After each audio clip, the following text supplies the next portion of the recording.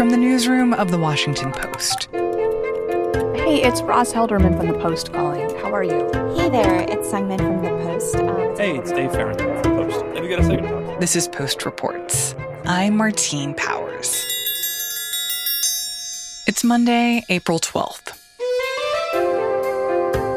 Today, the vast surveillance network that's helping to catch the Capitol mob, and the legacy of Prince Philip.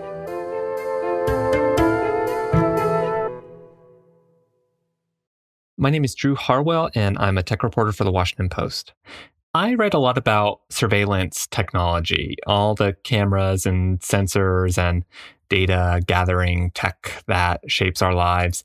And I think one of the most interesting examples of a lot of these things I write about was January 6th and the Capitol riots. This was a huge disaster, and it was, even for the FBI, which is like the US's biggest, most powerful law enforcement agency, this was just a gargantuan criminal investigation for them to pursue because they had hundreds of people who busted into the Capitol, all of whom came from across the country. So tracking all of them down and prosecuting them for, in some cases, violence toward police was this massive challenge for investigators.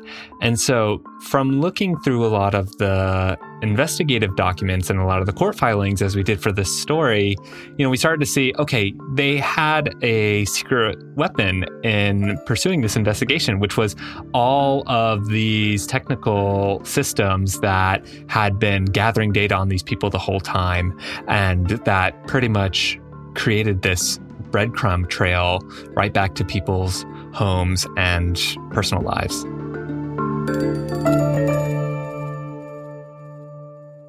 And what are some of the examples of the surveillance technology that they used to be able to track down some of these people? Yeah, so they used pretty much everything. And a lot of it was kind of unsophisticated stuff that we're used to, social media and Facebook and kind of surveillance cameras that are just all the way wired around the Capitol. But they also use some really kind of controversial, fairly new types of technologies like facial recognition, right? Where they could take an image on photo or video and have the computer tell them if they found any matches in, say, DMV driver's license photos or passport photos. They used license plate readers, and these are cameras that are installed all around America on highway overpasses and toll roads and bridges and cop cars that scan the license plates of every car that passes by and effectively creates a map of where people's cars were seen. They used cell tower location records that could say really precisely where somebody's phone had been. And in that process, the FBI agents were able to pull out details and evidence from these kinds of surveillance systems that have ultimately helped fuel more than 300 charges against potential rioters, and potentially more than 100 other cases are still to come. That's so interesting, because I feel like we've heard so much about, all these people posted videos of themselves on Twitter and Facebook, and how dumb is that they just left all this evidence out. But you're saying that it goes way deeper than that, and there was a lot more data that prosecutors could use and pair with some of the social media stuff to be able to pinpoint where these people are and to be able to arrest them. And we can see in a lot of the files, a lot of these people were not trying to hide their tracks at all. And they pretty much made it really easy for investigators to find them because they were posting on social media, using their full names. They were saying, hey, we broke in and smashed and grabbed and stole X, Y, and Z. So in those cases, it was fairly open, shut, kind of routine investigation. But in many other cases we found, these were people who did try and sort of hide or conceal that they were part of the riots. And, when they went back home, maybe they dumped a cell phone or took out a SIM card or moved. We saw cases where somebody said he fried his cell phone in a microwave. They changed cars. People were trying to hide in the weeks after the aftermath as they saw these arrests and criminal cases get made. And so, in a lot of those cases, we could see the FBI really trying to use every tool in their toolbox. Can you paint a picture of an example of how these techniques were able to be used to arrest one of the Capitol rioters? Yeah, there were a lot of people who had these really just fascinating cases that we saw. I mean, there was one couple, a man and his fiance, who had gone into the Capitol. They had masks on. They were a lot more careful than some of the other suspects in even wearing a mask. And one of the couple sort of said on video, you could kind of see them looking around in the Capitol. And, the man tells his fiance, "It's amazing. Put your mask on. I don't want them to see you. Put your mask back on. We don't want them to see you," right? He was really trying to keep them hidden. And just from that video that she posted onto the social network Parler, FBI agents said in their charging documents that they were able to connect the look of that couple with the look of a couple that was found on at least 10 other surveillance cameras that were recording at all times. The agents were also able to pull up their Facebook account. They were able to see that the guy had been, fishing on the Potomac River wearing the same hat, one day after the riots. They pulled up their business profile on Yelp and could sort of match their photos. They were even able to listen to the guy's voice in this news report. That boat was 90% underwater, so yeah, I was just still floating on it. Thank God they came the time that they did. From last year when he had capsized while fishing, and there was a news report about it, and they were able to match his voice between that and the Seriously? Parler video. With facial recognition, too, we could see some cases where either the agents would take a photo or video and where you could see someone's face in there, and they would run it through and it could spit out a driver's license photo, or in one case, it was a photo that a guy had sent in for his passport application like 4 years ago. They were able to kind of search through their records and connect the person on that application photo with the person who was inside the Capitol. With license plate readers, we could see there was one guy who did a road trip from New York to DC that day. And in the files, they could tell exactly how he drove and when he drove morning and night to get to DC. And so they could see, okay, you were in New York at this point, you were in Baltimore at this point. So it was pretty much impossible for some of these people to really defend themselves because there was just such a huge volume of evidence. And some other specific cases, like cell phones, really were just a pivotal tool in this. And maybe that's obvious, but for a lot of people, like the location records for these cell phones were just so precise that, with one couple, you could see literally right where they entered the Capitol, walked through the halls, made it to outside, Speaker Pelosi's office. And you could see, the exact time and location that they had spent inside the Capitol because the agents had gone to Google and said, give us all the location data for these people.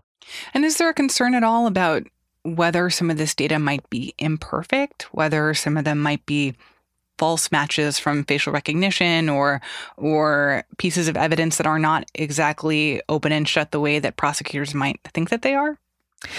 FBI agents don't really talk about the potential for misidentification or imperfection in the records, but it's there, right? I mean, these systems, all of these systems, no matter how seemingly accurate they are imperfect.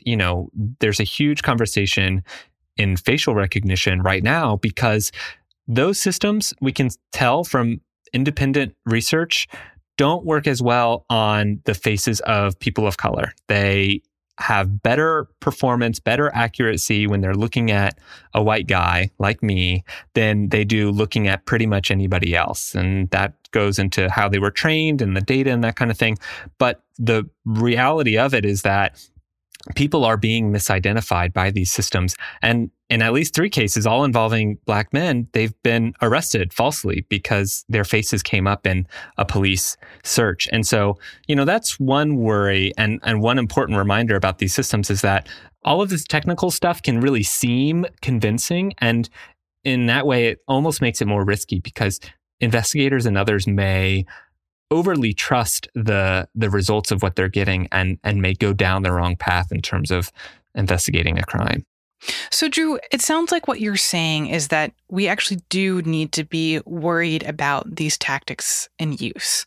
Because as much as many of us could look at these arrests and say, well, great, of course we should be arresting the Capitol mob, that you think that there are actually concerns here about the implications of this technology when used more widely. Yeah, I think that's, the real pivotal question here. And what got me so interested with this January 6th case was there are going to be a lot of people who are celebrating these people being brought to justice. And yet all of these same tools and techniques were used on Black Lives Matter protests last year. I remember seeing the exact case files. They're used not just on the social movements you despise or dislike, but also on the ones you support and the people you support and ourselves. And we have to remember, even before these people barged into the Capitol, and we can tell from the court records, the data was being gathered on them already, right? They already had records going to Google or their cell phone company. The license plate readers were taking pictures of them, whether they were doing anything wrong or not. So I think that's really important to remember, is just that surveillance is not just used on the bad guys, right? It's used on all of us. And the data can be gathered and amassed and exploited in ways that we're not always really comfortable with. Even in cases like this, where we feel like this is a win for surveillance tech, it's really kind of a reminder of how we're all kind of left exposed, even just by going about our daily lives.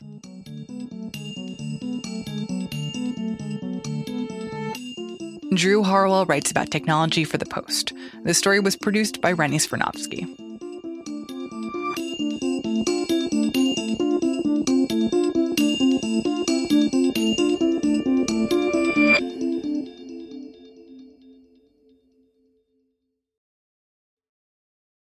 On Friday, Prince Philip, the consort and partner to Queen Elizabeth II, died at the age of 99, just 2 months short of his 100th birthday. With his passing, Britain loses someone who was at times colourful, always engaged, and controversial at moments, but also there for the Queen and his family all along. And that, in the context of history, may be his most important legacy, his support of his wife, the Queen, and of the monarchy during a period of great change and turbulence. Adrian Higgins writes for The Washington Post. Prince Philip married then Princess Elizabeth in 1947, when she was 21 and he was 26. Now the most triumphal of all marches, the Princess and Prince, once mere Lieutenant Mountbatten in His Majesty's Navy, march as man and wife toward the West Door, amidst 2,500 invited spectators, hand-picked from the world's elite. 5 years later, her father, King George VI, died unexpectedly, and Elizabeth and Philip both had to suddenly take on new roles. Before this happened, he was having a very successful naval career. He fought in World War II, and, they were living the life of a young naval family, quite below the radar and all that. They knew that Elizabeth was going to become the Queen when the King died, but they thought that they'd have 15 years or whatever, reasonably, to expect before that occurred. But what happened was the king had lung cancer. He died in his early 50s. And that sort of cut short Philip's naval career. Do you have the sense of whether he resented that? The fact that he had a vision for his life where he could be a naval officer for years and years before he had to step into this other role, and then all of a sudden having that change completely, and he is now the husband to the queen, and that is his primary job? Yeah, the narrative is that, yes, he sort of resented that. Maybe that's a little bit overblown, and it's conflated with some problems that he encountered in his role with the royal household in the 50s. You have to sort of understand that Philip was this sort of alpha male, and that is entwined with how he saw the world and how he approached it. And he was sort of defining or redefining a role that hadn't really been played out before. And Prince Philip actually talked about that with Barbara Walters in an interview in 1969. That I really don't know. There are a lot of problems and difficulties. Inevitably, it's an awkward situation to be in. There's only one other person really like me, and that's Prince Bernhard of the Netherlands. And so we occasionally discuss he's the only other member of the union, so to speak. You tell him your problems and he tells you his. That's right. Do you get used to it? Oh, yes, you get used to anything. You'd be surprised. Once he got settled into his role as the royal consort, what were the big moments of his career? There's this credo in the British royal family that whatever the criticism, whatever the press story, whatever the scandal that comes up, you never complain and you never explain.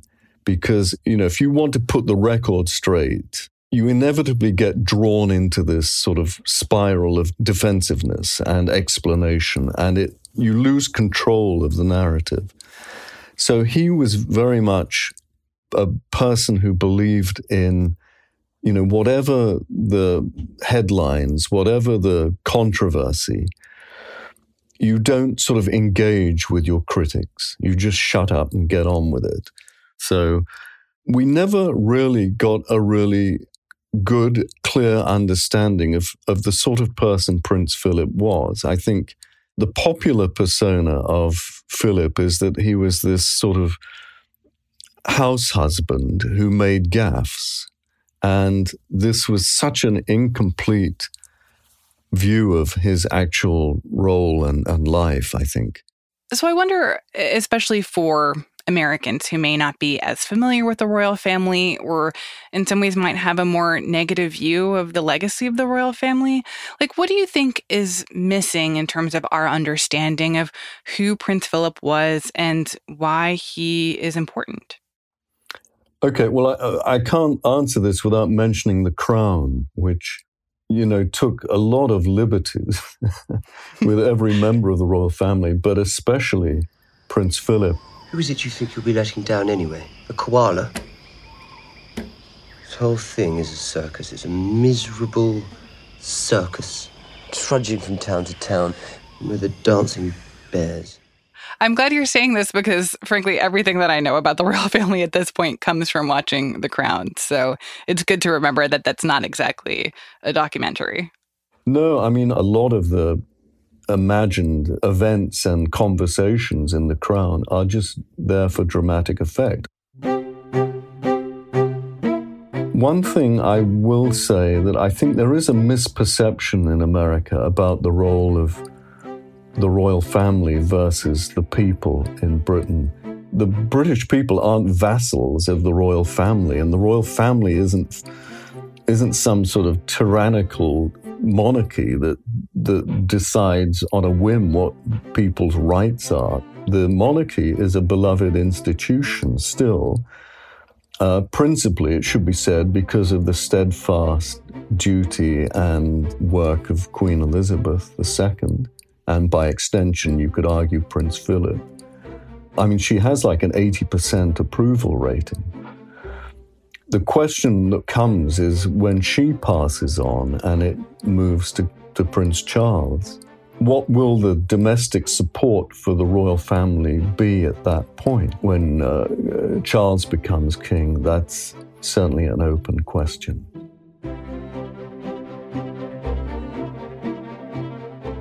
Adrian Higgins writes for The Washington Post. This story was produced by Emma Talkoff.